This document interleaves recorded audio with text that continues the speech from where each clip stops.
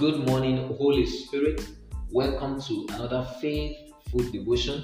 This is the day that the Lord has made. We'll rejoice and be glad in it. It is another wonderful and awesome moment in God's presence. Today is day 14 in the journey of the month of divine endorsement according to Luke chapter 3 verse 22 in the very month of March year 2021. The word of the Lord for us this morning is from the book of Genesis chapter 24 verse 27. Genesis 24 verse 27. I, being in the way, the Lord led me. I, being in the way, the Lord led me. Our faithful devotion this morning captioned, Move the hand of God. Move the hand of God. Beloved and all my listeners all over the globe, God will do nothing about what we do nothing about. Just as you are waiting on God to do something, in the same way, God is waiting on you to do something. Until you make the move, God may not move. You have to take the initiative if you want to see the hand of God in this season of divine endorsement.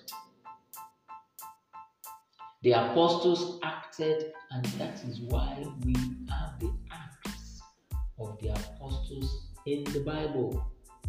What a powerful statement this morning. The apostles acted, were proactive, took steps, and that is why we have a book written, captioned the Acts of the Apostles. That is the deeds, the doings of the apostles in the Bible.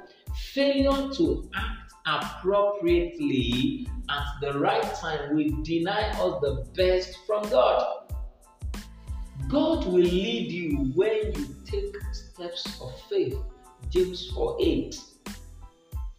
When you take steps of faith, God will definitely lead you. The consistent delay in our lives is being fueled by our fear and indecision. What a powerful statement this morning.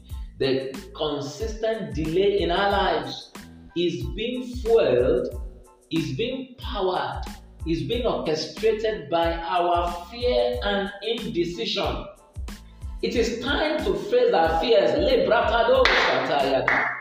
It is time to face the fears of your life with faith in Jesus and initiate the needed action to change your story permanently. With God, nothing is impossible.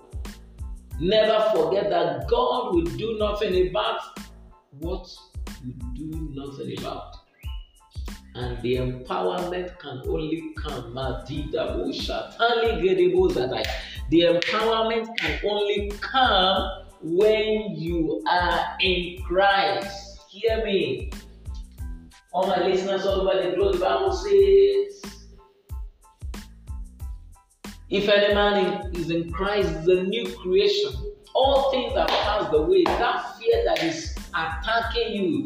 2 Timothy 1:7 says, for God has not given us the spirit of fear, but the spirit of love, power, and sound mind. It takes a man, a woman that is in Christ to overcome fear. Fear is simply false experience appearing real. Face your fears and take initiative and the needed action to change your story. You can make it.